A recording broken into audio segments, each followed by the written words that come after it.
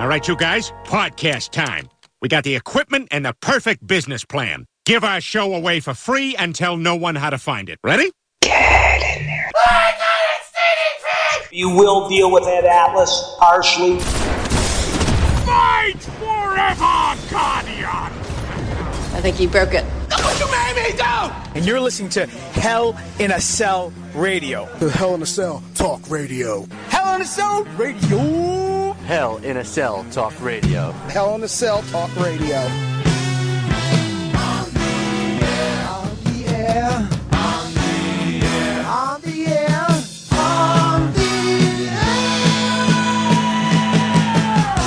air. Welcome, one and all, and everybody, to another edition of HIAC Talk Radio.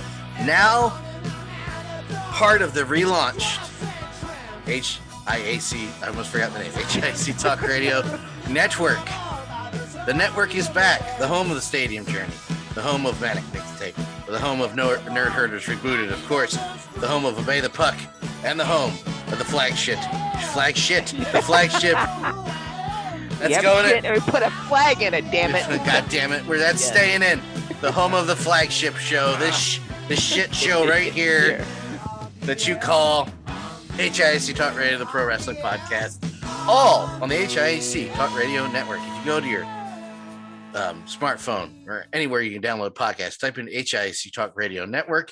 Look for the new black and red logo with all the podcast logos contained within. It's beautiful. That's Craig Lagans showing himself. It's a beautiful thing for our archives. Easy for you to say. No, not at all. Our sister network, VOC Nation Radio Network, all of our old episodes there. It was always supposed to be temporary. We'll get into that in a little while. There's going to be a separate episode where we say goodbye to the VOC Nation, but not goodbye, just see you down the road. But we have some things to talk about. With me always, Craig Lagans is here. So it's going to be a little different this week. We are going to get into wrestling, but there's certain things we're talking off the air. I'm not going to get it right tonight. I'm real nervous because of the problems we had last night trying to record. So I'm just monitoring everything and it's throwing me off. So I'm just going to ignore that. We should be good to go. I'm just going to keep going and focus here. So we were talking off air about, and hi, Sheldon's mama. Welcome. Hi, Sheldon's mama. There are certain things that we would mention on the show that kind of eclipse pro wrestling. If something happened like last year when the city was protesting and on lockdown, or when a certain figure passes away. We've reached one of those, unfortunately, today. And way out of the blue, the passing of a legend in comedy whose name was Paul Mooney. Yeah. And I wanted to bring this up, but I know I surprised Craig with this because I wanted to bring this up because, as I indicated on Twitter, it is a man who any chance I got would bring up in a conversation about comedy because he's kind of the silent legend, the silent voice that never got enough attention in my eyes. And of course, you know, there was that period when Chappelle Show, which we'll talk about in a second, Chappelle came out and people were like, hey, where I discovered him, because I honestly had no idea that Paul Mooney was a thing until Chappelle Show came around. I'm like, who is this guy? Look, oh, got it. He was writing for Richard Pryor, writing for everybody, a trailblazer, and very real, which I don't think he was like a miserable person. I just think that he was real about things. This is temporary. Hold on. I think he was just real about things. Which rubbed people the wrong way, which, I mean, what do I don't do that at all. You know what I'm saying? But not at the same level. But I just want to talk a little bit about Paul Mooney. So take it away, Craig, before I keep going about it. Well, I have more of a connection with Paul Mooney because I'm incredibly old. And I remember watching Paul Mooney do it when he was doing stand up in the 70s, in the early 70s, wearing leisure suits and collars without that showed off his gold chains. And the first time I saw him was on a game show called Make Me Laugh. It's where contestants would come on with a chance to win money, and stand-up comedians would have 30 seconds to make this person laugh. And the longer the contestant went without laughing, the more money you got. So this is the first time I saw not only Paul Mooney, the first time I saw Sandra Bernhard. This is the first time I saw Bill Burr. This is the first time I saw most of the 70s comics, Charlie Callis, Fred Travalena, Kip Adada, most of the guys, the comics you would see on Mike Douglas, Robin Williams, that would do this kind of stuff. But I saw Paul Williams as just a smiling, happy guy that would, tell his jokes. But when he started writing and he was already friends with Richard Pryor. That's why Richard Pryor invited him to be a writer on his show. And the Richard Pryor show on NBC, which was canceled because the network really ran out of time as far as censorship goes. Paul Mooney wrote the sketch because every week Richard Pryor felt like he was going to get canceled, but he wrote a skit for Richard where, the NBC network has tried to take away everything from me. They take away, what I could say, my language, my verbiage, my humor, and they've left me with nothing. And so Richard Pryor came out naked, and it was edited that his penis was removed. So they literally took everything from him. That went as close to, there was no internet back then, but the picture of him naked, with no genitals, looking like a black Ken doll, was in every newspaper and every Richard Pryor, controversial comedian, and this is why he got fired and stuff like that. But Richard Pryor's show now would be the number one show on television, on the network show. That's how groundbreaking it was. And not only did he have Paul Mooney as his writer, but he had the aforementioned Sandra Bernhard. Robin Williams was a bit player on the Richard Pryor show. Yes, Robin Williams couldn't even get on the air on the Richard Pryor show not because Robin Williams wasn't funny, but because the number of layers of people that were above him that Paul Mooney wrote for and the sketches that he was doing, Robin Williams just couldn't find a foothold to get in there. But that's where Robin Williams got his start. Paul Mooney was writing for him on the Richard Pryor show. And Paul Mooney labeled himself as the godfather of comedy, not out of arrogance, but only because, like you said, Dan, he was a guy, behind the guy that was doing all the stuff, that was writing things for Richard, that was suggesting things for Richard. He's the guy behind the other guy that was behind the other guy. Like, exactly. I compare him to a band or a music group that musicians love, that only a select amount of fans know. Yeah. That should be known by more people. Exactly. That's Paul Mooney to me. Yeah, and Paul Mooney still had a successful career of stand-up, because if you look at any of his stand-up, and he toured regularly for 40 years and made a fine living. And just the stories he had were George Wallace, who we consider as one of the great legendary comedians. George Wallace called Paul Mooney a mentor for him, and like he went to Paul Mooney for advice. George Wallace, who's seen everything and done everything, but to him, Paul Mooney was a father-like figure, just because of his experience and the way he could work a crowd. And obviously, it's almost bitterly ironic, Dan, that we're talking about Paul Mooney and New Jack on the same day, because they're so parallel to each other, because they're both guys that, you talk to a certain amount of people, they had a lot of bad things to say about him, but the people that had a good thing to say about him were in glowing, beloved terms about him. They're both people that a lot of fans thought should have had more mainstream success. But in both cases, I think they were both okay not having mainstream success. I think New Jack was okay with them. I definitely think New Jack was more than okay with not having mainstream success. And I think if Paul Mooney was a wrestling fan, New Jack would be his favorite wrestler, because they both had that same, I'll say what I want, I'll do what I want, and if it pisses white people off, even better. You know, I'll say twice as loud, because both men were unapologetic about how they felt about the fairer complexion and what it meant to them and their careers. And He Paul would be Mooney, correct. yes, and Paul Mooney was very quick to say, "Hey, I'm not sugarcoating this. Nobody sugarcoated it for me when I was coming up and called the N-word, and I was I was told going to I say, can't." Yeah, one of his quotes is, I had nothing to do with racism. Racism was here when was already here when I got here. yeah. And so the people that saw him as bitter and surly, and they were correct more often than not. He was very arrogant, but he was also very insightful. It's But one of those guys, though, that Yeah. you see as bitter, and you're like, well, I mean, he's yeah, kind of right. yeah.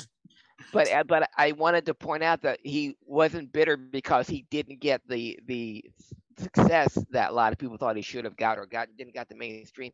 He was bitter because of the treatment he saw not only for black comedians and being in Richard Pryor's corner. He saw the amount of obstacles that he had to overcome. Now, granted, Richard put a lot of those obstacles in his own way with his drug use. Very true. Yeah, but also it didn't help the color. He would have.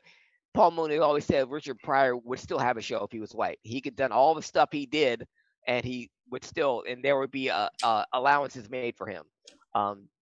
Especially back in the drug-fueled days of the '70s when he would party with Richard Pryor and Burt Reynolds, but Richard Pryor would be banned from the set and Burt Reynolds would be let right in. You know, that kind of thing. But that was his bitterness. And also watching, he was also an activist. He was an activist in that he spoke out. He wasn't a guy that went to rallies and but he also saw the atrocities that black people had to go through, and that came out in his stand-up. Which pissed people. Which pissed You people find off, out yeah. a lot of people that are like, well, fuck Paul Mooney is because of that.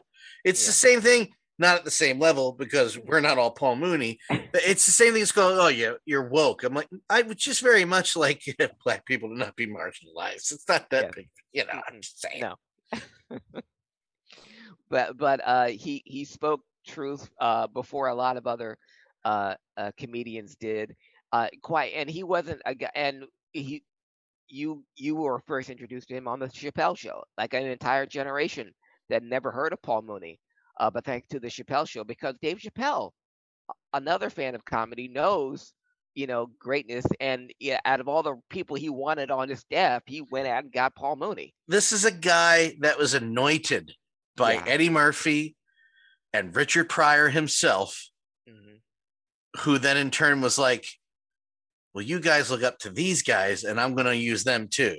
Yeah. And the big standout and all that was Paul Mooney, who still has one of my favorite moments of that show. And here's the thing about Mooney. I was trying to retweet and share a lot, and there's some stuff I could share where I was like, I shouldn't be sharing that. Like I was pushing it with the thing starring Tom Hanks. Right. I was pushing it with that one. But everybody understood my point. Yes. But that thing about Stephen King, and God loves Stephen King, but they asked the black guy when Stephen King asked if black people like being like black hairdressers and being buried by black undertakers, just you gotta watch. As good as that sketch is, you guys have to look up, which is the version I shared, the unedited version of that, where it's just Paul watching the videos of the live questions being asked and Paul answering back. Yeah. And then at the end of all that, them telling him, wait, this isn't staged, this is real. Then it's even funnier because he's like, oh, Jesus, these are so stupid. But when he just goes after Stephen King about, I can't say the words, but why don't you write in a smart black person? Why don't you try that? It's still one of the funniest clapbacks I've ever heard of somebody. That makes me crack up every time, because then you look at Stephen King's body of work, you're like, huh. Yeah. That's isn't that odd? It's like looking at John Hughes' body of work. It's like, huh. Yeah, that's very white, isn't it? A lot of diversity there. Yeah. But Stephen King went further and just put the dumb black guy where John Hughes kind of stayed away from that. Yeah. And Stephen King was like, he's the idiot. Yeah. Ooh, oh, man. Yeah. And the blackest thing in the John Hughes movie was Anthony Michael Hall being drunk and weird times. That's it. Yeah. But Paul Mooney had the segment to Ask a Black Guy, but another segment he had a Dave Chappelle, and Dan alluded to it, and it got to me. That's how I connected with Paul Mooney, because I was thinking the same thing, and then he says it. The Last Samurai, starring Tom Cruise, The Mexican, starring Brad Pitt, and then Paul Mooney said, "I'm going to make a movie, the last N-word on earth, starring Tom Hanks." And and I'm like, yeah, it's kind of, yeah. Well, people are like, well, you can't say that about Tom Hanks. I'm like, if that's what you picked out of that, yeah, you're part of the problem, because that was not the point, and that that's all I needed to hear from you. I also want to point out one of the best sketches. SNL these days is hot and cold depending on who you talk to. But, and I will say, I'll put this in a top 3 sketch of all time just because of who and why, which is the racial word association test sketch with Chevy Chase and Richard Pryor, written by Paul Mooney. And I mean, it's as relevant as it was 40 years ago. Is it 40? We're getting on to. It was 76. So it's 45 years ago. 45. Oh, it wasn't 76. All right, 45 years ago. Yeah. It's just as relevant today. But to know that Paul Mooney wrote that, and to know that they put those words in the miserable prick that we know Chevy Chase to be. Yeah. To watch him try not to break because he's watching Richard Pryor react past the content of the sketch and the voice that Pryor puts on. You want me to start now? It's just, it's gold, and it's less than 5 minutes. And we're done. 5 minutes of a sketch that will never air again, that lives on in YouTube. I was going to say it's on their official YouTube, which shocked me. Yeah. But just the last 2 were dead honky will always live in infamy as the greatest punchline. That's great, but I also like the honky honky. And then the ad word, dead honky. Dead honky. I forgive me, Mr. Reynolds. You will be the highest paid janitor in the history of the United States. You want me to start now? No. You look tired. Take a few weeks off. Okay. It's brilliant. Yeah. And I know our explanation of it is not doing it justice. Go watch that sketch. It's on YouTube. Go to my Twitter. I shared it about 4 hours ago. Yeah. So our HIAC Talk Radio fans, we're getting an education in pop culture history. We lost one of the great voices in classic American comedy. And Paul Mooney may never have gotten the mainstream recognition that a lot of people think he deserved. The recognition he got from his peers and the people that know him is more than enough. And if you are a fan of comedy, Paul Mooney is someone, and you're not familiar with Paul Mooney outside of Chappelle Show, which is very, if that's the only way you know him, which is fine. Great. Again, great. But it shows that from Chappelle to the Richard Pryor Show, there's a 35-year gap there. And he's still, what he wrote was still just as relevant and just as funny, if not more, than the stuff he wrote for Richard Pryor. To go from Richard Pryor to Dave Chappelle and still remain relevant in that 35-year gap is a testament to the genius that was Paul Mooney. And just a PS on his testament before you finish this up. His name will also live forever in the reaction sketch to his line in, can I say the word? Negrodamus? I can say that, right? Yeah, okay. Negro. Yeah. Okay. I wanted the context. Yeah. I'm like, I don't want to be that guy where everybody's like, what did he say? I'm like, no, but it's the name of his character was Negrodamus. But when he says that line about Wayne Brady, and then that sketch later with Wayne Brady where he's just terrorizing Dave all night. It's his training day, but he gets out of the car and he shoots him in the knee, and as Wayne Brady peels out, you just hear Dave go, "It was Mooney." Paul Mooney said Brian Gumbel makes Wayne Brady look like Malcolm X.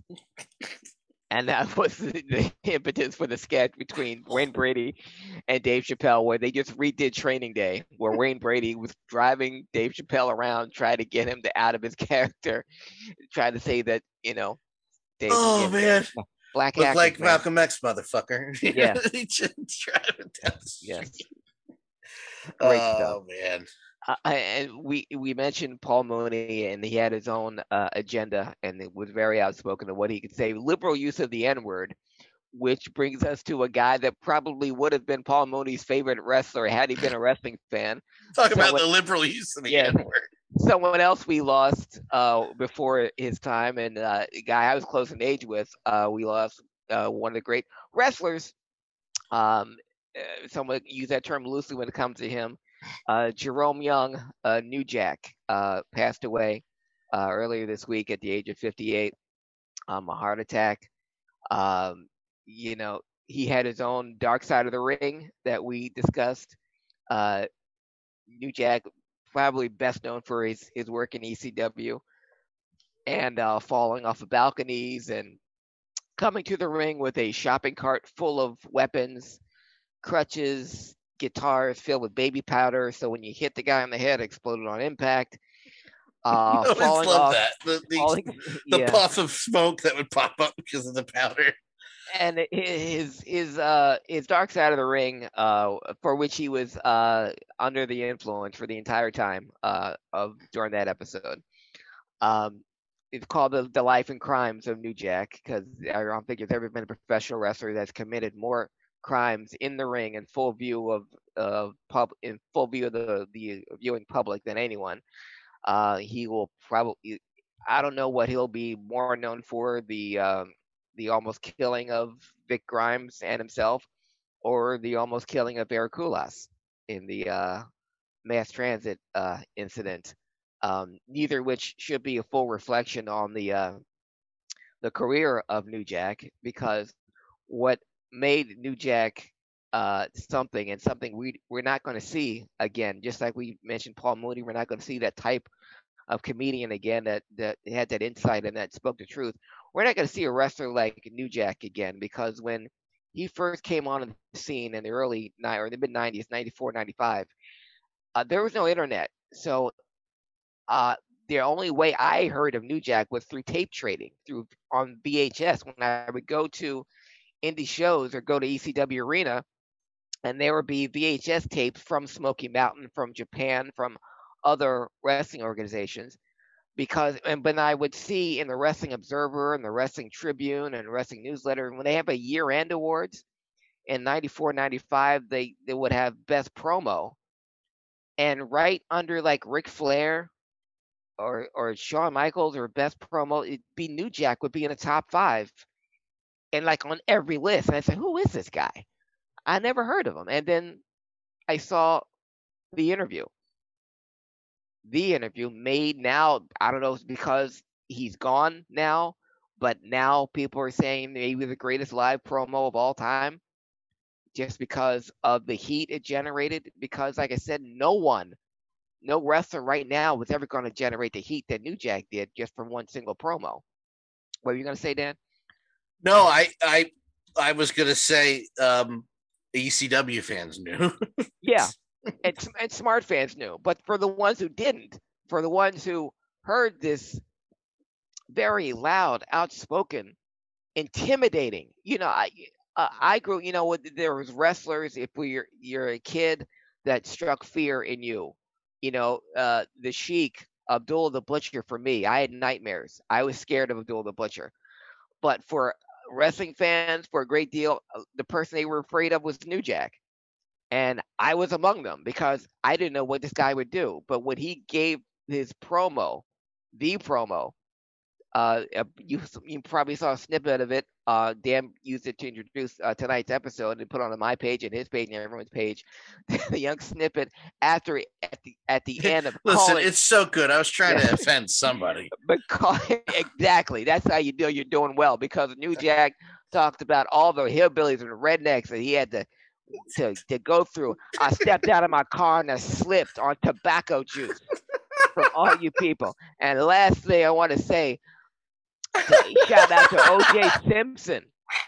Keep up the good work. 2 less we got to worry about. And to Johnny Cochran and to Snoop Dogg and Malcolm Louis Farrakhan should be president. And watching Bob Caudle shake That's what makes it gold. Is little old white Bob Caudle is going. And you remember Bob Caudle, for those of you who don't know, not only was he the longtime commentator for the NWA Crockett and for Smoky Mountain, he was also a former aide to Jesse Helms, who was one of the most conservative guys, somewhere between, I know Strom Thurmond and the Grand Dragon was Jesse Helms, but that's who Bob Caudle was an aide for. So hearing this black man talk about O.J. Simpson taking out 2 letters. Farrakhan. Yes. I always forget the Farrakhan reference. Oh, my God. Like, so, yes. Shit. I know talked about Paul Mooney, but for those of you HIAC wrestling fans, it's still a wrestling show who are not up to date on the promos of Jerome Young, New Jack. Give yourselves some time and go through not just that one, which is gold, which I don't type in New Jack promo and go. Yeah, and fall down that YouTube hole, because I don't know if they're saying it now because he's gone, but that promo may have been the single best one. It's certainly the most memorable, because whenever you hear New Jack, and when I started trading tapes, it was, you got to hear what this guy said about OJ, and that's it. We'll put him balls on that guy. And let's be frank about New Jack. New Jack was legit. There's a reason you're scared of the guy. Yeah. New Jack had 7 justifiable homicides on his record? Yeah. And maybe a few not justifiable homicides on his record. The ones that we know about, yeah. The ones that we know about, where we actually found the bodies. The dude was a legit, I don't want to say nasty, because he was cool with people who was cool with him. Yeah. He was a guy. We talk about Paul Mooney not giving a shit when somebody had a problem. He didn't care who you were, promoter wise, wrestler wise, didn't care if you were. If you had a problem with New Jack, you knew you had a problem with New Jack. Just a sidebar, and he didn't do anything to Dean, but Dean loves telling the story. When we did WrestleFest, and New Jack was one of the guests, and Dean would do the rounds to all the team. King Kong Bundy was there, Raven, Sandman, Virgil was there. I was called him Vincent because who cares? Yeah. He's just doing the round. And then he would come up and say, King Kong Bundy. And King Kong Bundy was having a great time. Raven and Sandman were kind of, but every time he walked up to New Jack looked like he was going to kill him. And I think New Jack was just being New Jack because he was cool with me. Hey, how you doing? Hey, how you doing? And then I was like, I'm gonna go over here because I'm not gonna say the wrong thing. There's 2. There's a sidebar because there's 2 people that I would not say anything about no matter what, and New Jack was one of them. Now that he's dead, I'm gonna say, no, I'm kidding. But every time he walked by, he just felt eyes staring daggers at him. Like, why are you telling them? Leave me alone. I'm like, it's one of the funniest things I've ever seen. The only other person that I was ever actually intimidated by meeting them was Nick Gage. Yeah. And Nick Gage walks up to me and goes, how you doing? I've heard some shit about you, motherfucker. I ain't going to mess with you. And I was like, okay. Hey, nice to meet you. I don't know what the fuck. Okay, I'll take it. Whoever told you what, I'll take it. And he probably said that to everybody, but I'll take that versus. But New Jack said hi to me. I said hi to him, and I was like, hey, there's New Jack over there. I'm going to go to my table now. New Jack was not a great wrestler. No. But for what he was supposed to do, he was the best at it. He was also the best at missing tables sometimes, but there's that one later on, I think it's against Tommy Dreamer, where it's not at the arena, so they don't have the right balcony, and he tries to do that table drop, and they both miss, but his head misses everything. Yeah. And you just hear smack on camera. You're like, well, I mean, he's dead, right? He's not dead. That was his last match, yeah. I think it was. I think that was his last actual, because I don't think he's wrestled an actual match where he was in the ring throwing things at people for a few years. He did an Yeah. occasional spot here and there. And I do want to bring this up before we continue. Yeah. So I don't want you to think that I'm just doing this because he's dead. No. Him and his son had outs. His son came out. Really? And he disowned him for a while. Really? Jerome, take this ride with me, sir. Okay. Okay. He disowned him for a while. Mm-hmm. And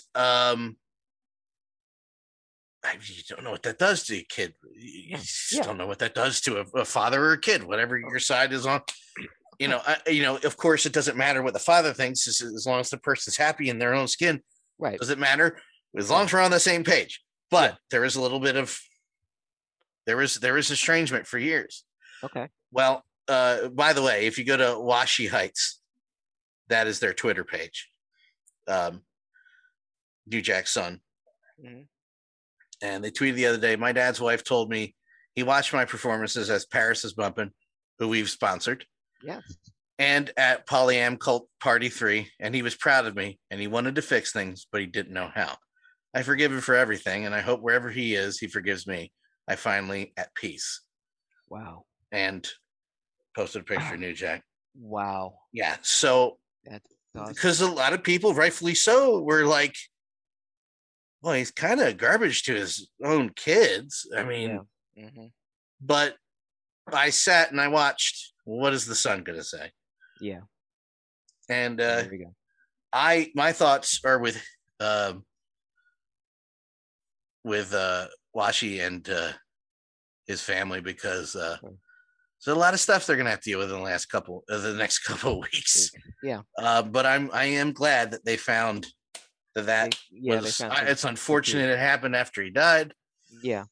And I say this, I was like, yeah, heart attack's probably the way I thought he was gonna go. Yeah. Yeah. Heart attack or homicide. Well, no, I don't think anybody was bad. It's like the Tony Soprano thing. Yeah. It's like, I don't think anybody was bad enough. No. They'd have to wait till he was 90, right? Yeah. So I was like, it's gonna be heart. Heart trouble. Yeah. Yeah. Dean and I had similar interactions with New Jack. I bet. Yeah. Now, see, New Jack was when I started frequenting Pro Wrestling Unplugged at the arena. Oh no! And he came out. I'll give you my three interactions with New Jack. Okay. When they had an Saturday afternoon card, and they brought in some big. This is the first time I saw Samoa Joe. Oh wow! Yeah, live, and I think he went up against Corporal Punishment, and but it was great. And Christopher Daniels, first time I saw him live, and they had I think it was All Money's Legal. And they were which was a black tag team that the WWF stole the concept for, and they called them Crime Time. But that's a whole other story. But another story for another podcast. Yeah, they were getting beat up, and then all of a sudden, the opening riff to "Natural Born Killers" by Dre and Ice Cube hit, and the place went nuts because no one had seen or heard from New Jack, hadn't been in the arena in at least 8 years at that point, since the end of ECW. So the place goes crazy. I go nuts, and I'm with my phalanx of white people, and I'm telling them, put your arms like this. Trust me. And put them, yeah. And so we did that. And so New Jack, of course, clears the ring, and he lifts up his fallen black comrades and said, I'm here, and I'm here to make a difference. Okay. And I'm doing it in front of all these white people over here. And all these white people out here, wait a minute. Are there any N-words here? And I'm already standing on my chair, and he looks right at me, and points to me and goes, 1. Because I'm a count. He looks right at me and goes, 1. And then he stops because he couldn't find any more. There were others, but he couldn't see them. But that's my first interaction. That's my first with New Jack. He looked at me. He was counting all the N-words in the audience. He looked right at me and said, all right, there's 1. That sounds about right. That's about right. That's New Jack for you. There's a perfect summation to New Jack.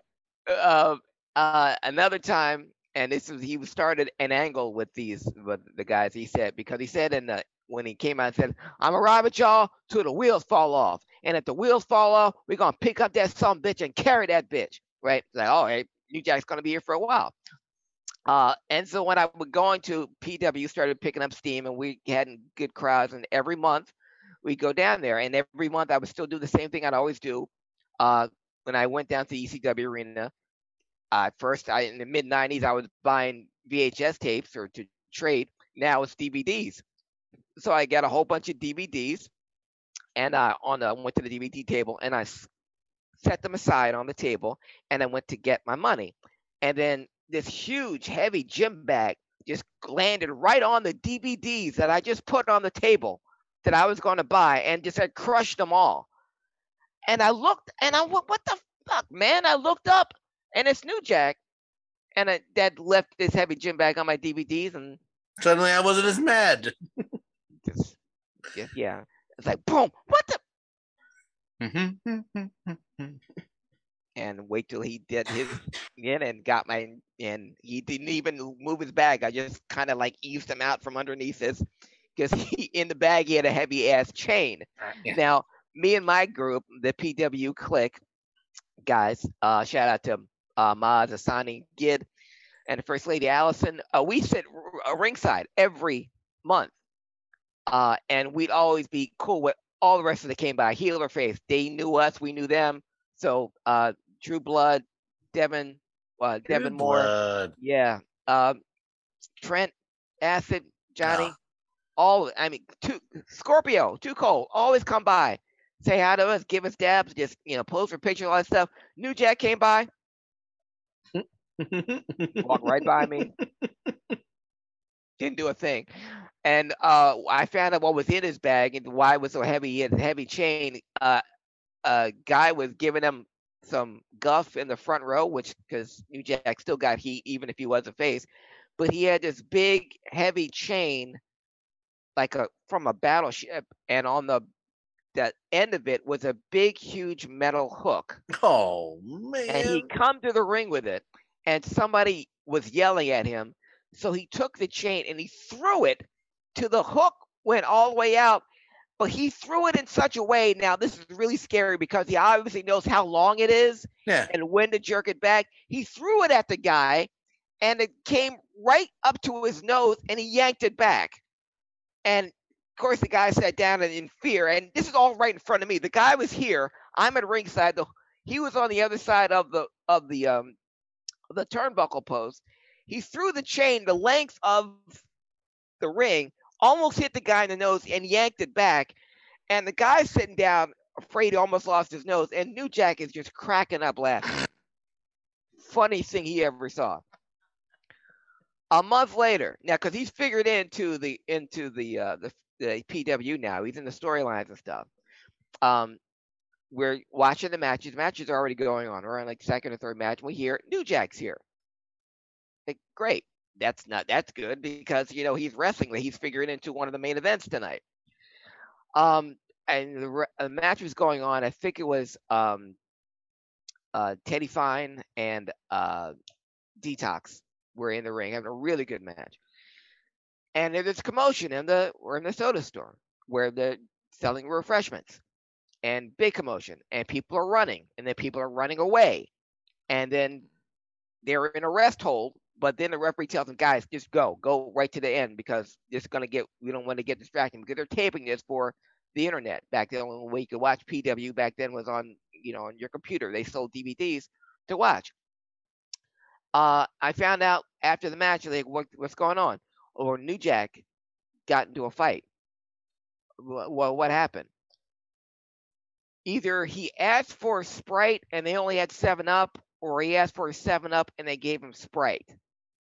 One of the two. Either way, New Jack didn't like it, yelled at someone, got into a fight, and he left. It's like, oh, okay. So he'll be coming back. No, he's gone.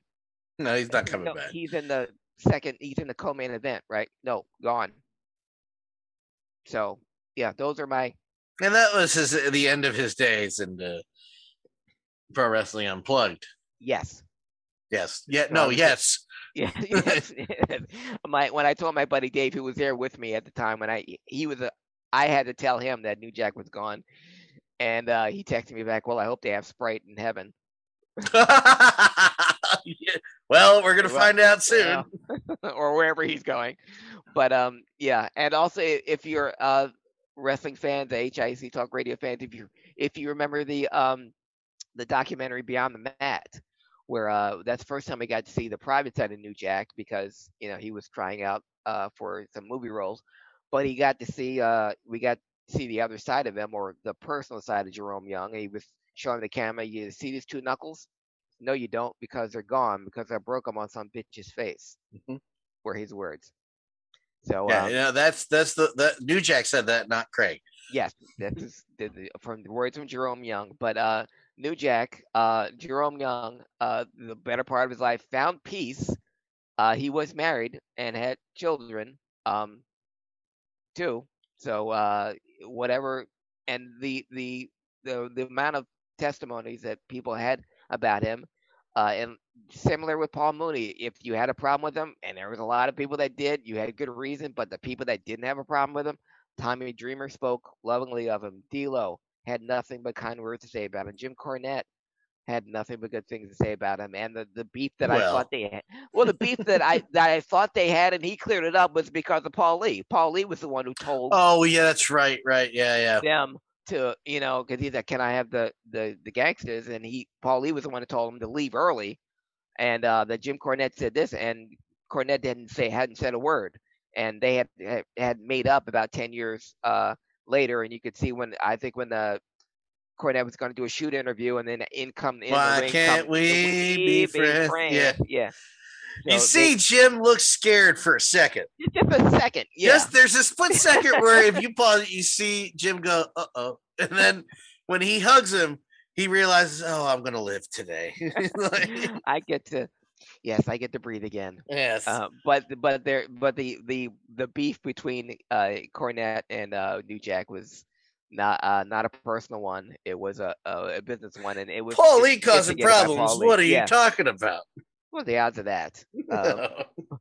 But we lost someone.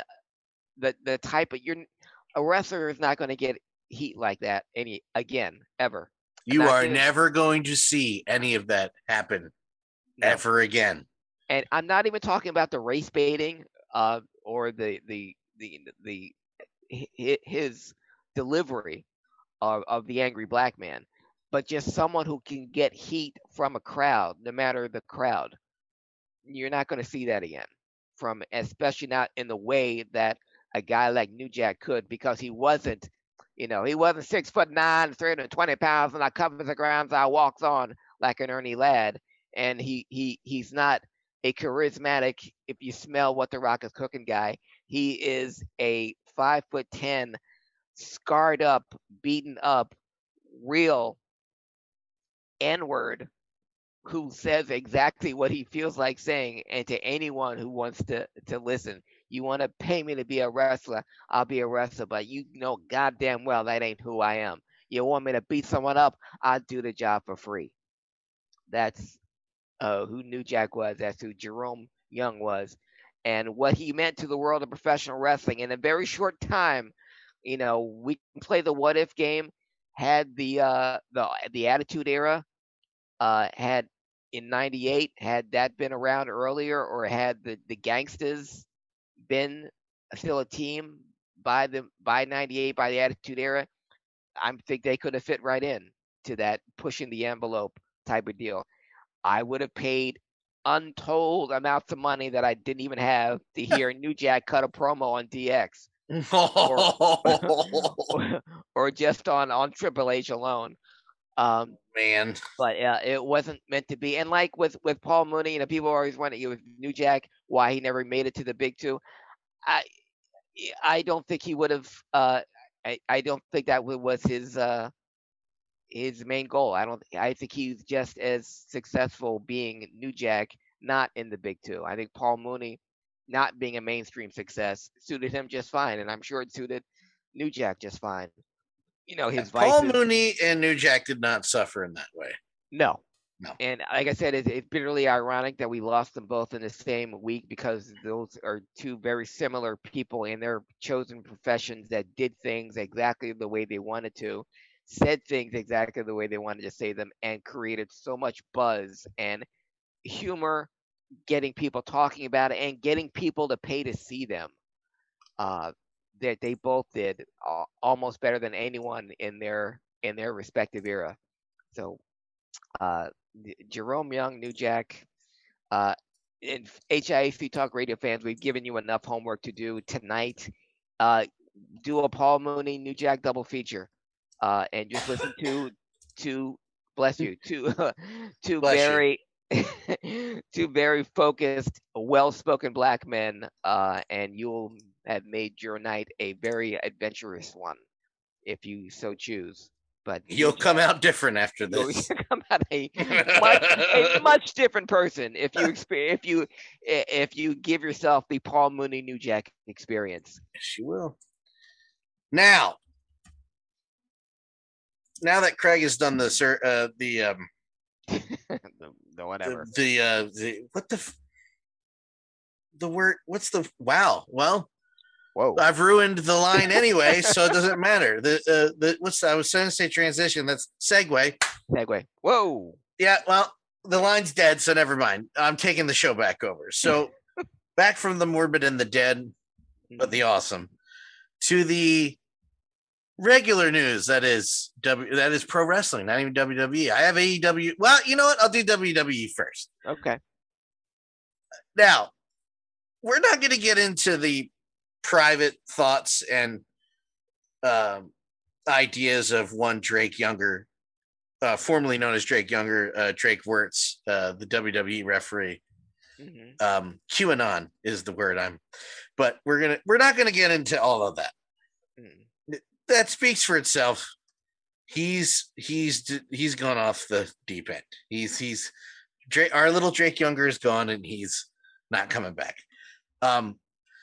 But Drake Wirtz, Alexander Wolf, Kavita Devi, Brandy Lauren, who is Skylar Story, Jake Clemens, Ezra Judge, Jessamine Duke, and Vanessa Bourne have all been released by the WWE today. Mm-hmm. Now, the reason that Ezra Judge was released is because he tried to kill Drake. Yeah. For the said things that I was talking about before. Yeah. And I'm not talking politically. That's got nothing to do with it. Whatever. But here's the other. There's a couple things about Drake. He was loudly anti-vax. It's not like a regular vaccinate where I don't want to get the vax. Cool. He was like, you shouldn't get the vax, and you got the vax. You're stupid. Oh, I don't like you because of this. He was that kind of way. Yeah. He had cut off all the relationships that he had or made. Mm-hmm. He had no allies anymore. He walked out of a meeting, stormed out of a meeting with Triple H. Yes. And apparently said something to the effect where Ezra Judge felt like he was going to murder the man. Yeah. Not going to allude to anything, but do your own homework on that one, folks. So it is what it is. Now they've set that up. Why the fuck did the WWE do $1 billion deal to get rid of the good WWE network, do a clusterfuck version on Peacock, and still release over 20 wrestlers within a calendar month? Can someone please fucking explain that to me? Because past all that bullshit, they did that deal, and they're still releasing people, and it kind of pisses me off. Not only did these people lose their jobs, but we have a pissant version of the network that kind of works now for all that money for nothing. And it pisses me off, quite frankly. I can tell. What pisses me off, not only for that, for the amount of people that have lost their job despite the influx of cash and surplus that the WWE has gotten from the Peacock deal, and the fact that Samoa Joe and Mickie James are still gone, which makes no sense. Oh, thank God we got Ava Marie back. Yes, that balances the scales. But the thing that pisses me off more than all that is why it took so long for them to get rid of Drake the Word. Because he was a proud boy. That was in his Twitter handle. Again, I want to keep politics out. We Yeah, are not yeah, okay. talking about right. No. No, What you're saying is completely fine. Mm. I'm not talking about Democratic. I'm not talking about Democrats or Republican. We're way beyond that. Yeah, shit. yeah. But I'm talking about the type of person that this Yes. WWE employed. Because He was not basically only- wearing a white hood. Yes, and not only was he wearing the white hood, but he was also a church. He was one of those religious nuts. He was a church-going guy. He was leader of his church. And not only was he an anti-vaxxer, he didn't want you to wear a mask because his fear was if you wear a mask, that means that it's easier. He didn't want his kids to wear a mask. Now he's got 2 kids. He didn't want them or any kids wearing a mask because, in his words, kids are wearing masks. It makes it easier for child predators to grab them. Oh yeah, I forgot about that. Yeah. So, and he did this. He had a Zoom meeting with his church. That he was talking to his church goers and church constituents at the Performance Center while he was wearing the company. the company logo. That's what you don't do. Even if you're a church going guy and I'm talking about wanting to have same-sex couples be married and everyone to live in harmony, I'm still on company time wearing your WWE's ref uniform. That's what you don't do. I don't care what the message was. He was a bad employee. That was my problem with Jake Younger and why he was still there for as long as he was. It reminds me of Adam Kovic. Part of a show I watch. They put out podcasts, gameplay videos, produce different shows called Funhouse. He was fired from Funhouse this past year during COVID. Adam Kovic is one of the guys that got me to start doing this on top of the podcast. Mm-hmm. Adam Kovic was masturbating at work and near other people's desks that he worked with and all that kind of stuff. At the same time, another employee, because they're owned by Rooster Teeth. Yeah. Another employee with Rooster Teeth was soliciting young men and women for sex and that kind of thing on their time. And people were like, well, why is Adam losing his job? He's not a pedophile. He was still on company time jerking off at people's desks. That's against company policy. Whether it's illegal or not is irrelevant. This consequence thing, I don't think that we're on the same page, not you and I, but it's like, well, why did Twitter do this or why did this company do that? Because it's still a publicly run company who makes their own fucking decisions. Yeah. Do I agree with all of it? No. I love Adam Kovic. Wish he still had a job. He was still being a sex freak on company time. I don't know what to tell you. Yeah. Drake. I had such high hopes for you, son. Yeah, I did not. And now Drake was another guy that I met during my travels in PW when he was, Drake Younger, and he was always cool to me. I saw him after a match, and this is when he was in CZW. Great guy. Thanked me for coming out, but that you don't really know a guy until you know a guy. But him showing up on WWE NXT in blackface should have been an indicator. Yeah, I guess that should have been. Yeah, that's a good point, huh? And the fans who don't know, it wasn't blackface, but he is the worst bronzer I've ever seen in my life. That he only got his face and not his ears or his neck. He just looked like he was doing a mini Al Jolson light impression. That always rubbed me the wrong way. I mean, they rubbed him the wrong way. Thank you very much. We're here all week, folks. Thank you. Now let's end this part of the show on a little happier news. Please. Well, happier depending on what side you're on. So the AEW has announced a move and an expansion. Mm-hmm. So not only are they moving to TBS in 2022, they're adding a third show to go against Friday Night SmackDown, which will be called Rampage. Starting August 13th on TNT. Which makes sense since they have all these wrestlers they're doing nothing with. So at least instead of hearing about a shutdown, we're hearing about an expansion. I guess at least. Okay. How do you feel about that? And I'll tell you how I feel about that. I listen. It goes back to all the things we've said thus far, where they have all these people signed and they don't know what to do with them. So yeah, they're going to go for it while they still can. And while they're still in the good graces of the Turner Company, which we all know doesn't last very long in wrestling, they can add the third show and give it another shot. I think the rate. I don't want to argue. I don't want to bring ratings into it in that way because, as you and I know, we talk about ratings as a far cry from where we used to talk about it. Yeah. However, if Turner's happy, if the networks are happy, we're talking about all these releases of the WWE. If the networks are happy and there's somewhere for someone to go, I'm happy. Yeah. Mm-hmm. There's a lot of things have changed in the last few months. I'm not being so trolly on social media anymore. Not like tongue in cheek. I'll still do tongue in cheek, joking around with people I know. But I'm not tweeting at Aubrey Huff telling him to go sniff paint or whatever he does. I don't have time for it. Man, I don't care anymore. And it's the same thing with this Wednesday Night War. That wasn't really a war thing. I'll enjoy what I enjoy. I get no ratings from arguing or bitching about it on this show.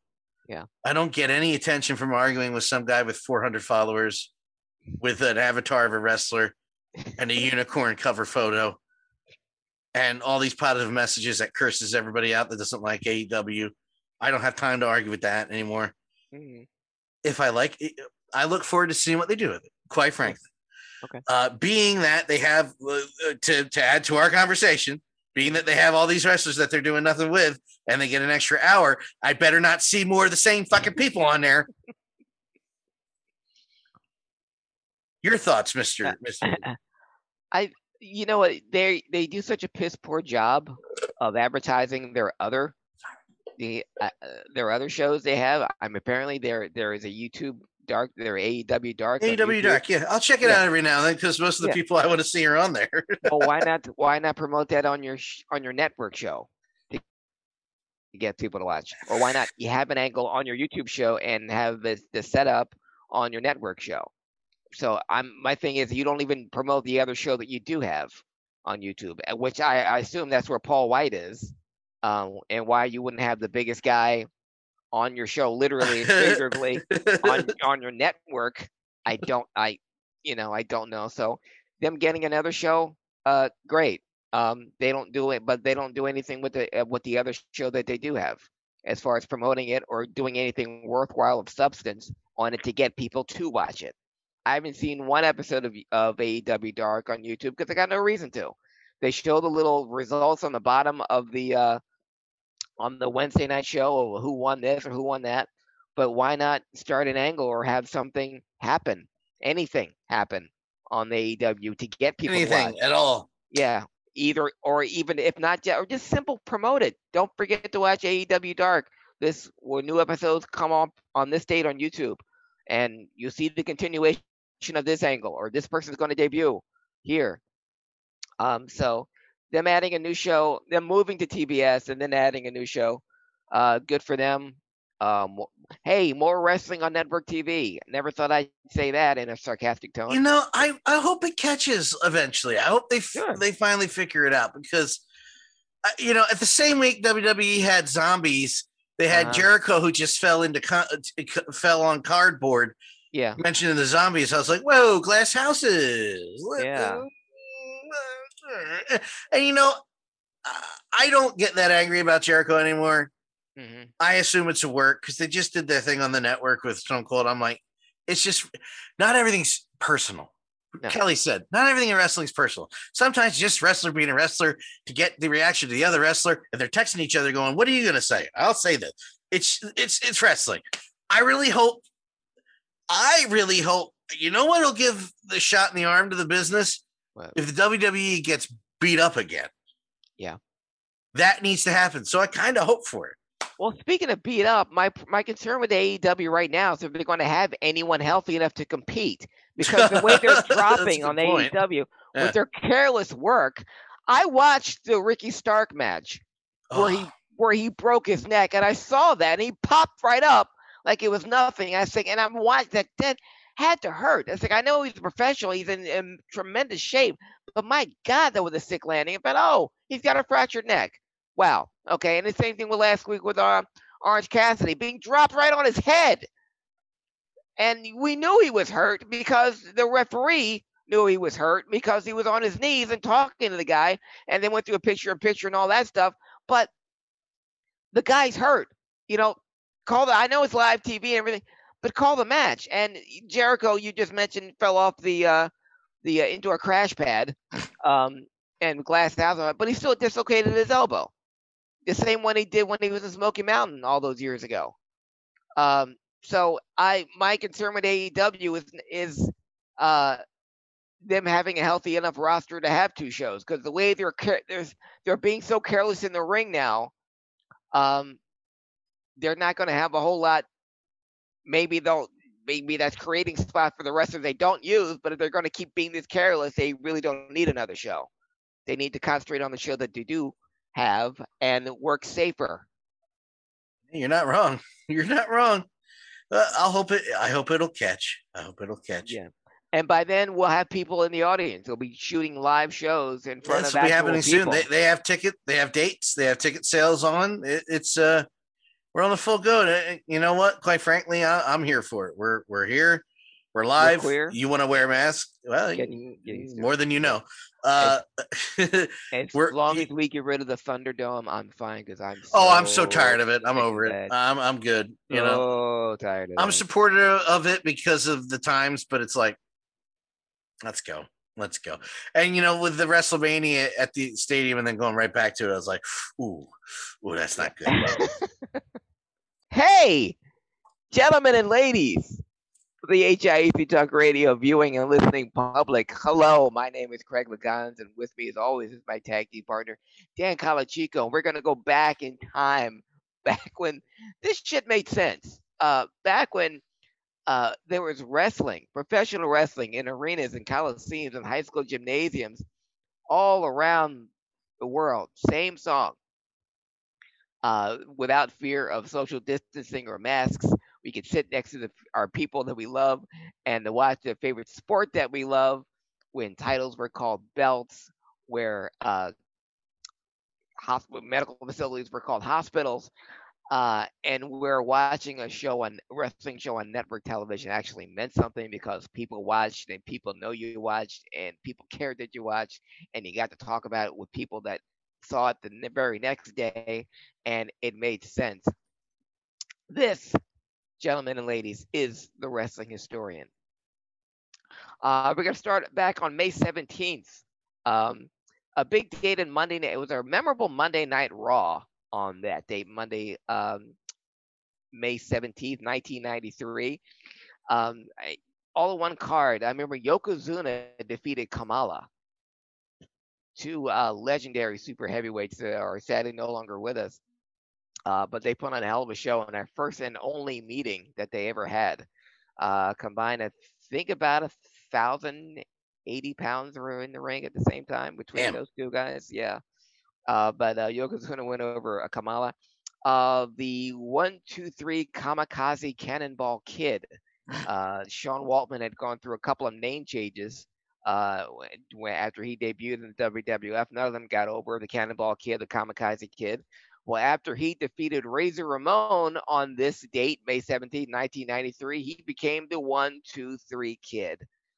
And that will begin his push to the mid-card level, but more importantly, his push to the best friend status with Shawn Michaels, Triple H, Scott Hall, the man he defeated, and Kevin Nash, and to form the Clique later on.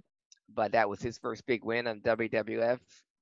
And on that self-same Monday Night Raw, Shawn Michaels would lose his Intercontinental Championship to his former tag team partner, Marty Jannetty. And that would be the first and only singles win in Marty Jannetty's entire illustrious career that took place May 17th, 1993. Unrelated. Yes, sir. I would like to say a live, because he asked live Live. on YouTube to our friend at Fourth Line Voice, who is a huge wrestling fan. I got a lot of shoots from him, like we were tape traders, like we are tape traders back in the day from Fourth Line Voice. And if you're into old school hockey fights, and I mean not just from the NHL, baby, from the AHL, from the IHL, from the senior leagues, the junior leagues, and any league in between in hockey, go to his YouTube page, Fourth Line Voice, and check him out. He'll upload like 3 or 4 at a time, 4 or 5 at a time, and you get to spend a nice 20 minutes of watching hockey players also play hockey, but mostly just beat the holy hell out of each other. Yeah. Okay, thank you, Fourth Line Voice. Hell yeah. My boy Dan. Boy Dan. I wanted to mention this date in Wrestling Historian about Marty Jannetty defeating Shawn Michaels for the Intercontinental title, because on the heels of Shawn Michaels, it was Shawn Michaels' turn this past Sunday for his A&E biography about his life and career.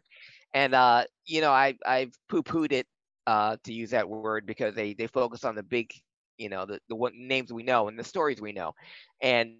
But just like with Booker T and Steve Austin and people I thought I knew really well, I knew Shawn Michaels' story and his career well.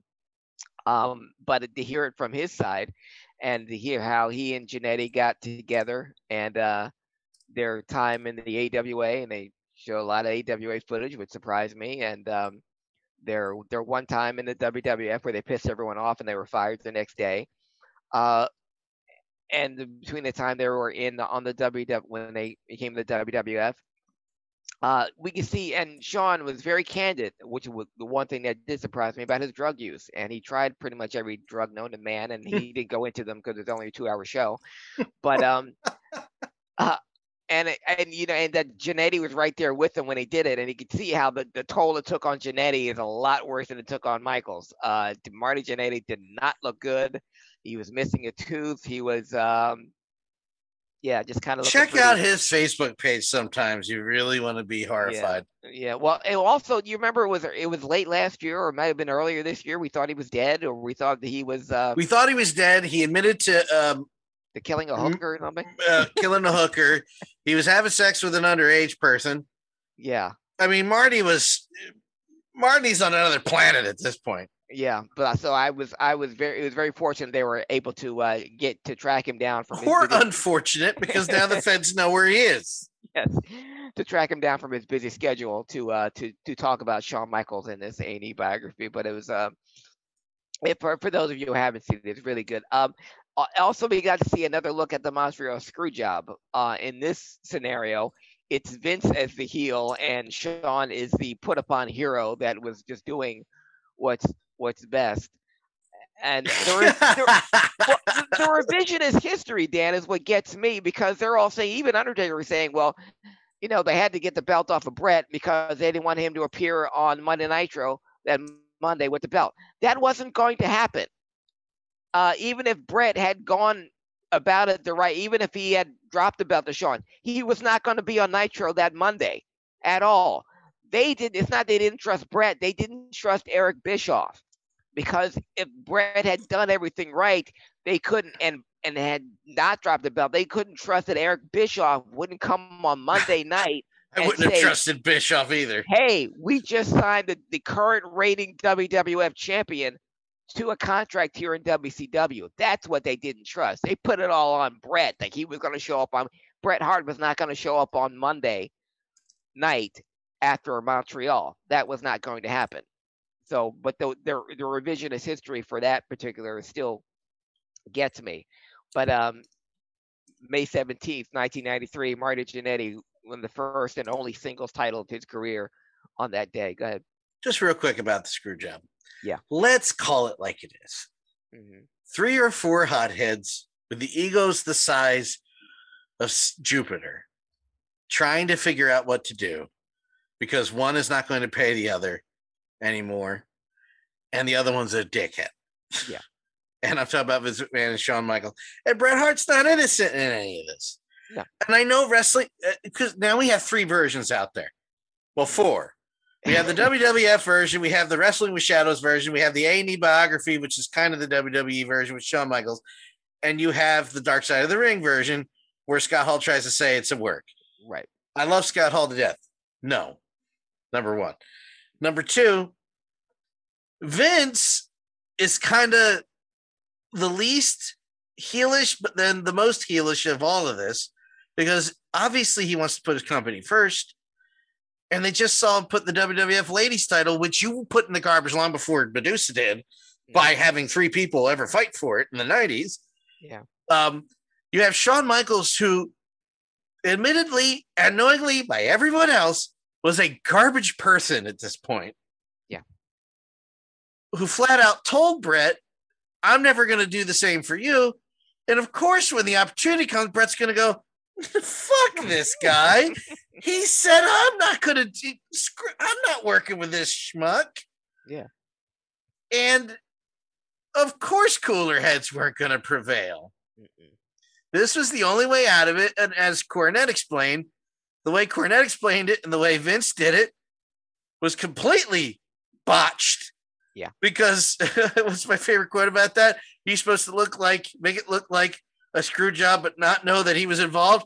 He didn't do any of that. It was pretty much ring the bell. I did it. Oh, I got spit in the face. So either way, either spin on it, Bret still looks like the least guilty party of all of it.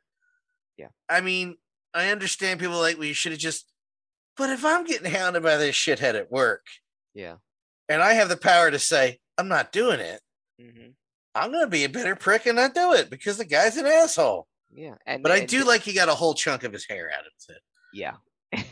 and the fact and Jim Cornette even said it, that we were all on Bret's side. Shawn was the prick. Yeah. But they also had to get the belt off him. But that is correct. And all the scenarios that Bret proposed, they didn't like. So Bret was like, "Well, I'm all out of ideas then." Is my girl Whisper in it? Yeah. Because what? Okay. Yes, because it was, and they made Shawn it's kind of like a Prince thing.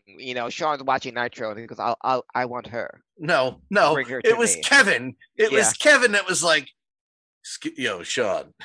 Yeah. And quite frankly. Yeah, I mean, obviously. Yeah. If I had the power to look at someone on TV and say, yeah, I like her, and next thing you know, phone call later, and I have it, then of course. Especially her. So they did mention that. They even showed, the actual episode that Shawn Michaels first saw her on, that prompted the phone call. But they could have shown either; it would have been the same. Yeah, I thought it was interesting, and I'm gonna get back to the story in a second, folks. But I just want to comment on the A&E biography on Shawn Michaels.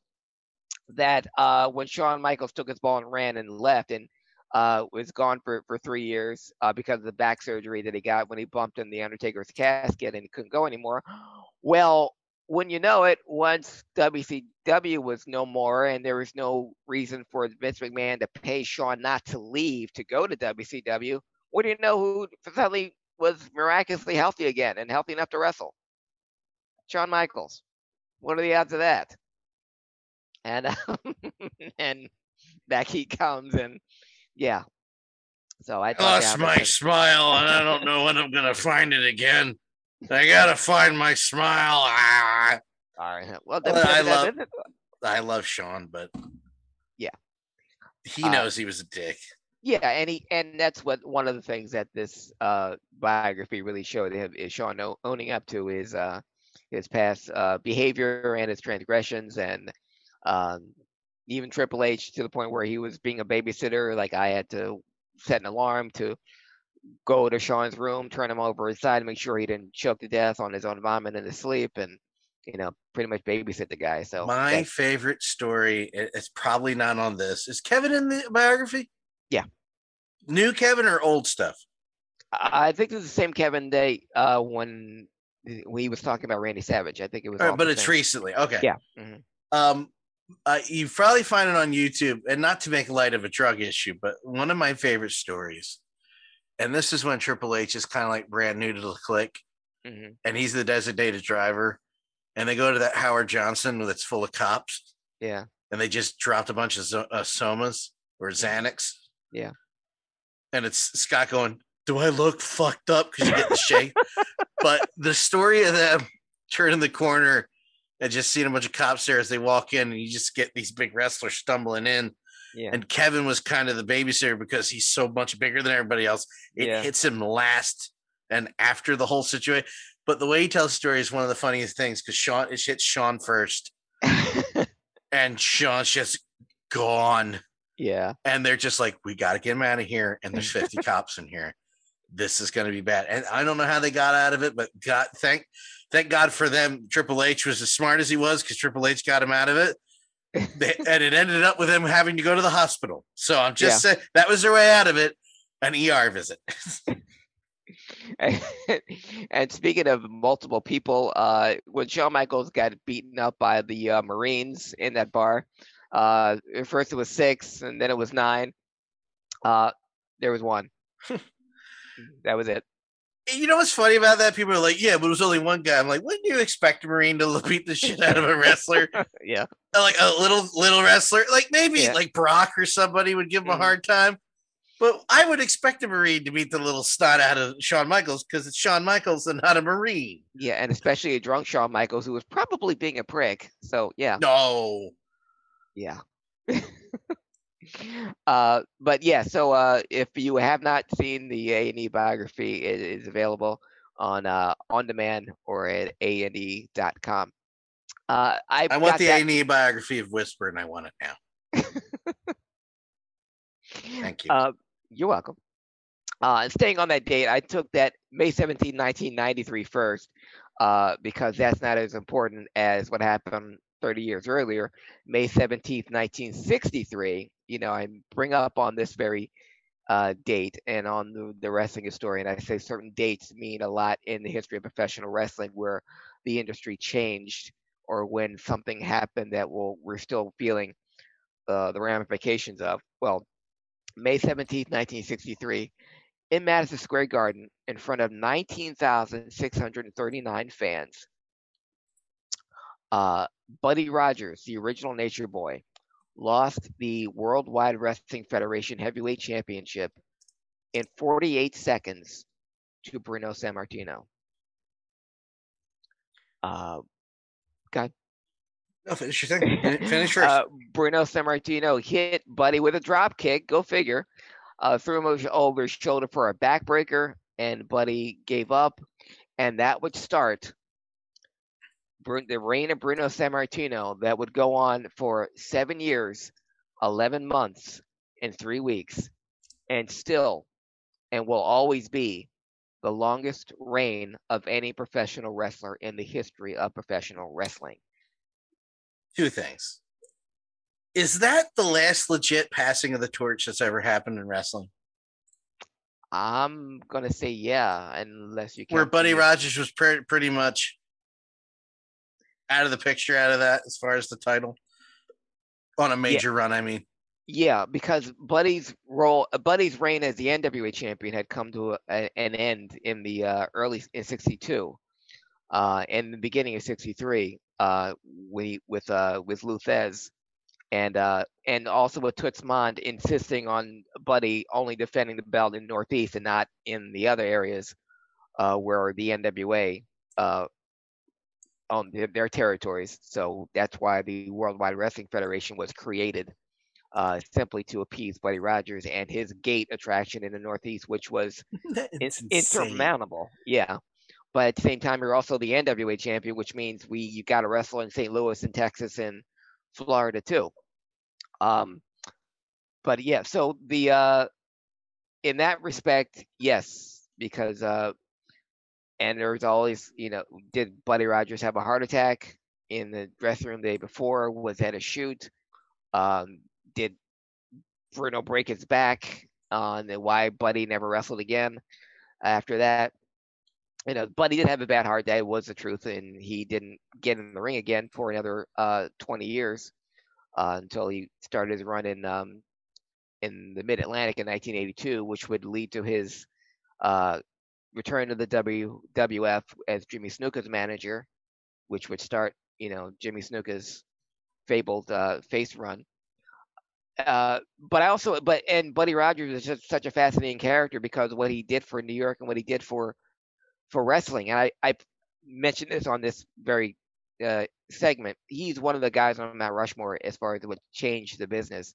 Him, Hogan, Austin, Jimmy Londos, Buddy Rogers was the guy that influenced everyone that came after him. I mean, the Gorgeous George gimmick came first, but within a year, Gorgeous George was penniless and out of wrestling, and Buddy Rogers took that same gimmick, and by the end of that same decade was the biggest money-making attraction at that point in the history of wrestling.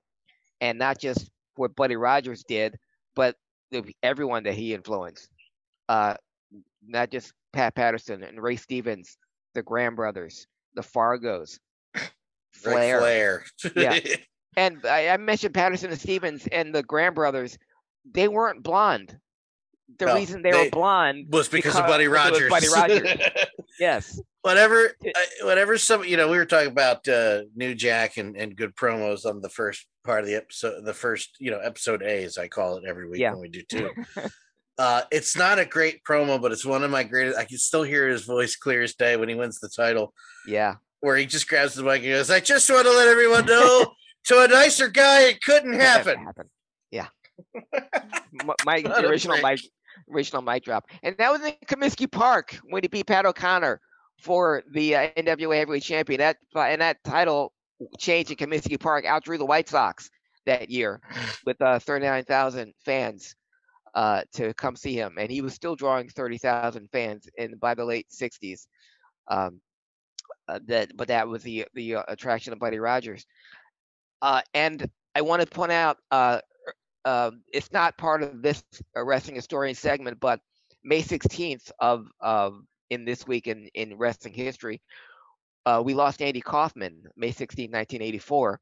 And we mentioned Andy Kaufman in a previous wrestling historian, but Andy Kaufman, while he was in the middle of his run of wrestling women on network TV that would culminate in the Jerry Lawler feud, Andy Kaufman was such a darling of Saturday Night Live, he got to wrestle women on Saturday Night Live on one episode, and he brought out as his manager Buddy Rogers. Buddy Rogers was on Saturday Night Live, folks, in 1981, and it was the first time Buddy Rogers had been in New York City on network TV in about 30 years. And so that was a big deal, not just a wrestler being on Saturday Night Live, which is a big deal, but it was Buddy Rogers that introduced Andy Kaufman for his segment of wrestling women. And he put over Buddy Rogers, just like Andy Kaufman put over Buddy, put over Fred Blassie. He was a fan. He was a student of the game. He knew the best way to get the guys to get heat were those two guys. But I don't think it should not have been lost. So what Andy Kaufman, not only what he did for professional wrestling, put professional wrestling on the map, but putting these old school guys in mainstream situation. Andy Kaufman got Buddy Rogers on Saturday Night Live. Okay. I can't express that. That's how huge that was. But that self-same Buddy Rogers would lose his Worldwide Wrestling Federation Championship that he fought so hard to gain in that tournament in Rio de Janeiro, Brazil. He would lose it May 17th, 1963, and would start the longest reign, like I said, 7 years, 11 months, and 3 weeks, the longest reign in the history of professional wrestling that will never be broken. Started by Bruno Sammartino.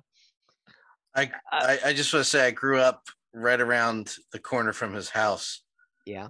And it was one of those things where every time we drove by it, which sometimes was twice a day, my grandmother would go, or my grandmother or mom would go, "That's where Buddy Rogers lived, right there." It should be in mine. That should be a historical site. Somebody else owns it. It was it. It was over. He once he passed, it was sold, and there's a pool in there. Like it's not this huge, because those guys. Oh yeah. Just a quick aside. Those guys made tons of money. Yeah.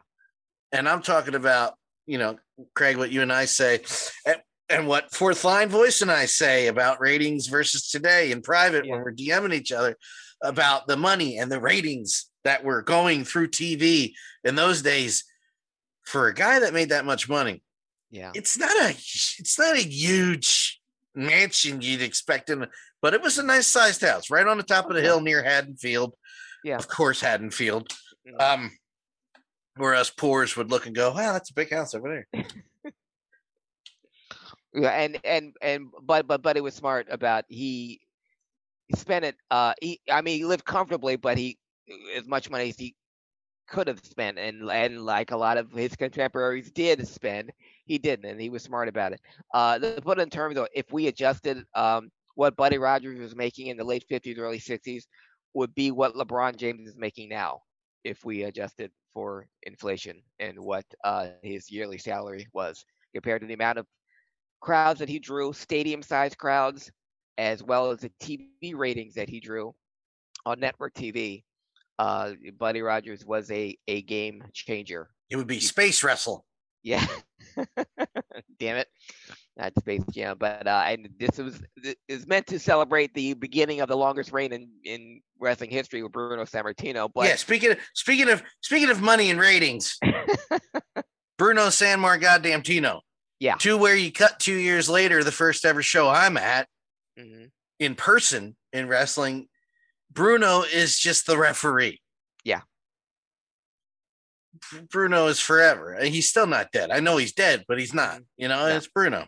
No, and the ratings, the records that Bruno set will always be there. And like I said, will never be broken. No professional wrestler ever will hold a belt for 7 years, 11 months, and 3 weeks again. There is no way that any promoter anywhere would have the sack or ovaries or whatever you have to do that. No. And I'd love to see, I dare somebody to do it. I would love to see it because it would piss everybody off. Like, oh, he's going to beat Rogers? No, I'd love to see it. I don't think you can get that longevity in indie wrestling. Can you do it in the WWF for AEW? I don't know. That's how you get there's how you legitimize the AEW title. Legitimize, air quotes, of course. And I mean legitimize like it's on TV. It doesn't matter what you and I think about it. It's a world title in wrestling. Have somebody hold it for 10 years. Just see what happens. Yeah. The fact that CM Punk is still the longest reigning champion we've had in wrestling in the last 20 is something, but a sight to behold. But certainly is. Bruno did it. Which brings us to today in professional wrestling history.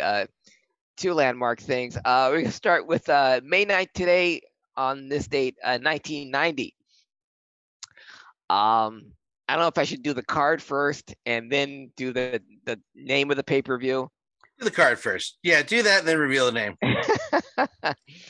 The Midnight Express defeated Brian Pillman and Tom Zank for the United States Tag Team Championship. Doom, the Unmasked Doom, defeated the Steiners for the NWA Tag Team title. Lex Luger defeated Ric Flair for the by disqualification for the NWA Heavyweight Champion. Obviously, Lex Luger never became the NWA Champion by defeating Ric Flair, but he won by disqualification on this particular pay-per-view dubbed WCW Capital Combat. We're not mentioning the other thing. No. We're not mentioning the other goddamn thing. Some would say this would be the beginning, 21 years ago, 31 years ago, Dan, of the kind of garbage we're seeing now. Whatever do you mean? Nothing else happened on that show. Nothing else did happen on the show, but I'm saying for the fans that watched this past weekend's pay-per-view and experienced zombies on their screen, well, folks, 31 years ago, you would have loved to have seen zombies on a pay-per-view. I mean, they were as slow as RoboCop. It was RoboCop, okay? It was fucking RoboCop. But I only added this card on to torture me, you son of a bitch. That's why you did it. To show you folks that have watched Zombie this past weekend, the more things change, the more they stay the same. 31 years ago, we had RoboCop. This weekend, we had zombies. And both were movie tie-ins. That's true, yes. Both were. On a wrestling pay-per-view. Yeah, hey, but Doom won the titles, and that's a big highlight for me, says GM Spectre. And the Midnight Express defeated Zank and Pillman for the United States Tag Team title. So, also a big deal. But probably the biggest deal, though, staying on this date, May 19th. I would have liked to have seen what he would have been or what he would have looked like, as difficult as it may have been, but on what would have been his 75th birthday, happy birthday, Andre the Giant. Yeah. And we mentioned Bruno earlier. If we were talking about the biggest money-making wrestlers, at least in the 70s, it was in order: Andre, Bruno, and whoever the NWA champion was. Very much. Andre made the Guinness Book of World Records. He was the first professional wrestler to ever make $1 million in 1 year. It's nuts. That's nuts. And again, but compared to today's, Andre would be making LeBron James money. Yeah, I had adjusting for inflation, but having a professional wrestler make $1 million in a year in the 70s, yeah, it's still the most popular wrestler of all time. Maybe the greatest single gate attraction of all time. Probably the most insane travel schedule of any wrestler of all time. And the amount of traveling he had to do to appear in multiple territories in 1 week to be the main event in each spot. And just also knowing that you're also 7'4", so you can't fit on every airplane or bus or rent a car. So for him to make those travel dates, and Andre rarely, if ever, missed a date. And with the amount of money he's being paid, that's one of the reasons why he didn't. But to go from the WWF to the NWA to the AWA to Georgia Championship Wrestling, Florida Championship Wrestling, World Class, Mid-South, you name it, the Superdome, the Orange Bowl, Shea Stadium, Madison Square Garden, Chicago Stadium, Aloha Stadium in Hawaii. Andre did them all. Andre sold them out all. Today would have been his 75th birthday. The true eighth wonder of the world. And someone whose likes we're never going to see again. He wasn't the last 7-foot wrestler there was, but there's never going to be another 7-foot wrestler like Andre. DJ just said he needed it. Imagine how much TP he needed to wipe his ass. Yeah. That was DJ's takeaway. Yeah, thank you, DJ. I'm glad. Thank you for putting it in perspective. Yeah, thank you for the mental image. Yes, I'm talking about one of the most popular wrestler of all time. Think about the amount of toilet paper he went through. Assuming it was just paper towel rolls. He was just... Yeah. And I'm done. What he's Actually, he's French. He probably had a bidet. That's it. That's probably it. Yeah. A bidet or just a giant hose. Yeah. Garden hose. Okay, moving on. Holy shit. GP, holy shit. Yes. Yeah, hey. And what Andre spent on alcohol is probably what most wrestlers made that year. So, a happy birthday, and what would have been his 75th birthday, to the late, always great Andre the Giant. I don't want you to cut the segment yet. I want you to save your outro because we have been proposed something by our friend at Fourth Line Voice, Darren. A what if? A wrestling historian what if? Which is reaching back to the upcoming episode in 2 weeks of Obey the Pucks what if. That didn't happen because my internet sucks. What if Brett dropped the belt? What if Brett dropped the belt to Shawn the right way? Mm-hmm. I don't think we would have had a Mr. McMahon character. Probably the greatest heel in WWE history. I don't think the curtain gets exposed like that. I don't think he comes out. He definitely doesn't get punched in the eye and says Brett screwed Brett. Brett's run in WCW still would have been botched. It still would have been. Well, yeah, those morons are still running that. Yeah, that was going to happen. But I think if Brett dropped the belt, the same thing would have happened with Shawn. He was incredibly immature and pilled up that he would have, imploded. Like he would. But I think the Monday Night Wars would have gone on unabated. I think, but yeah, I think you would have because the biggest thing that came out of that was the Monday Night Wars got heightened, and then the Mr. McMahon character became he got exposed as the boss, which a lot of casual fans didn't know. Yeah, that's true. Yeah, he's just the announcer guy. Yeah. I have a second what if from the same friend. Yes. What if Vern put the belt on Hogan? If Vern had put the belt on Hogan, the AWA would still be around. I think it would have lasted longer than it did if Vern had put the belt on Hogan. Not only would Hogan not have left to go to the WWF, neither would Bobby Heenan, neither would Gene Okerlund, neither would Tito Santana or Rick Martel or Kurt Hennig. You think they still could have weathered the Vern Gagne storm, and he would have finally given up power to Greg at least? At the very least, if Vern had wanted to make money and keep his beloved federation there, because think about it, Dan, if you kept the belt on Hogan, this is late 83 going into 84, you start 84 with Hogan as your champion. All the people I just mentioned are still there. Bobby, Gene Okerlund, Kurt Hennig, Tito Santana are all there. In 5 months, the Road Warriors are going to be there. So if you're Vern, you just got a license to print money. And while the WWF is continuing with their expansion, maybe with Sergeant Slaughter as their champion, or still trying to go national, maybe Vince would have made up his efforts to double his efforts to go after world class in his expansion. Maybe he would have gotten Fritz and Kerry because to compete with the AWA.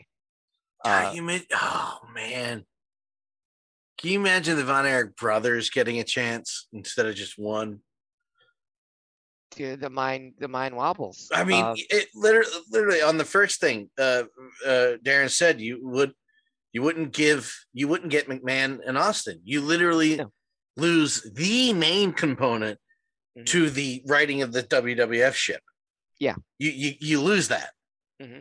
I mean, I'm sure you still have talent coming up that still some fit, pieces would have fit into place, but you lose a lot of what the Attitude Era is remembered for. Who would Vince put the Hogan spot on? Kerry? Sergeant Slaughter was already there. He had just turned face. That's right. Yeah, that's right. And he was the biggest money. He was the biggest attraction they had prior to Hogan getting there. So if Hogan never comes, you could easily make the switch from Backlund to Iron Sheik and have his natural opponent, Sergeant Slaughter, beat Sheik for the title. And the expansion still could have gone because Sergeant Slaughter was insanely popular. But Vince was still starting his expansion to get all the other territories, to all the other wrestlers in his territory. So he could have still gotten the NWA guys, Piper, Steamboat, Greg Valentine. He still probably could have gotten the Mid-South guys, Junkyard Dog, Ted DiBiase, Hacksaw Duggan. He couldn't get Fritz because Fritz wouldn't sell. Yeah, I was going to say Fritz would be the stickler on that one. Yeah, well, because Kerry was on the short list of guys that he wanted to expand, Kerry would have been, as was Ric Flair, if he couldn't have gotten Hogan to be in his expansion. But if Vern had kept the belt on Hogan in the AWA, all those guys would have stayed. The AWA, because he had the most popular wrestler in the world in the United States, because he was still coming off of Rocky III, and he was selling out everywhere he went in the AWA, which was the second largest territory outside the NWA. They could have done incredible business. And in order to combat that, who knows, Vince and Fritz could have come to an understanding that the WWF and the world class could share some talent. It's absolutely mind-boggling. Yes. And but that's where case of Vern screwing Vern, because you had Hogan, you had the Golden Goose right there, and you went behind it, selling Hogan merchandise without Hogan's say so, and losing him same way he lost Stan Hansen because he couldn't conform and couldn't see a cash cow, right? And again, like Jerry Lawler said, you could have the best idea in the world, but if Verne didn't think of it, it's not the best idea in the world. You know, I heard Stan Hansen say on prior to him having the AWA belt taken off of him, when he was AWA champion, they were giving him opponents, you know, like Sergeant Slaughter, Barry Green, Leon White, Greg Gagne, Nick Bockwinkel. They weren't moving the needle, and the fans weren't, you know, clamoring to see him. But Stan Hansen pitched to Verne because he was going to Japan, because he wasn't making any money. He was getting paid AWA champion. He was making a hell of a lot more in Japan. But he pitched to Verne, Dan. He said, "Give me Curt Hennig. I'll do a non-title loss to Curt Hennig." And this is when the AWA was on ESPN. "I'll get pinned by Curt Hennig on ESPN non-title. I'll go to Japan. By the time I come back, the main event's already written. Curt will be on TV talking about he should be the AWA champion, how he pinned me. When I come back, we do sell out houses." Verne, nope. And Stan has said on a couple occasions he wanted Curt Hennig. No, couldn't come to an agreement. Stan's in Japan, mail back the belt. Stan says, "F you," running over with my truck, and I mail it back. But that's twice. That's two times that Verne had your AWA champion with an idea to expand, to make your company a big one. With Hulk, you had the most popular wrestler in the United States. He was just on the Tonight Show with Johnny Carson. And he's wrestling for your company. Why don't you put the belt on him and send him back on the Tonight Show with the belt, with the AWA Heavyweight Championship? And again, in 6 months, you have the Road Warriors. Yeah. Hogan and the Road Warriors. Which do not underestimate the Road Warriors. Big money there. Big money my there. God. So great what ifs. Thank you. Thank you, Darren. Appreciate it. Keep it coming. Keep it coming next week. Please. Please, I beg you. I need it. And that, gentlemen and ladies, is a hyperbolic version of the Wrestling Historian. And you can follow me for any and all historic tidbits, wrestling and non-wrestling related pop culture stuff on Facebook, Instagram, and on Twitter at Craig Ligons, CraigLiggeons.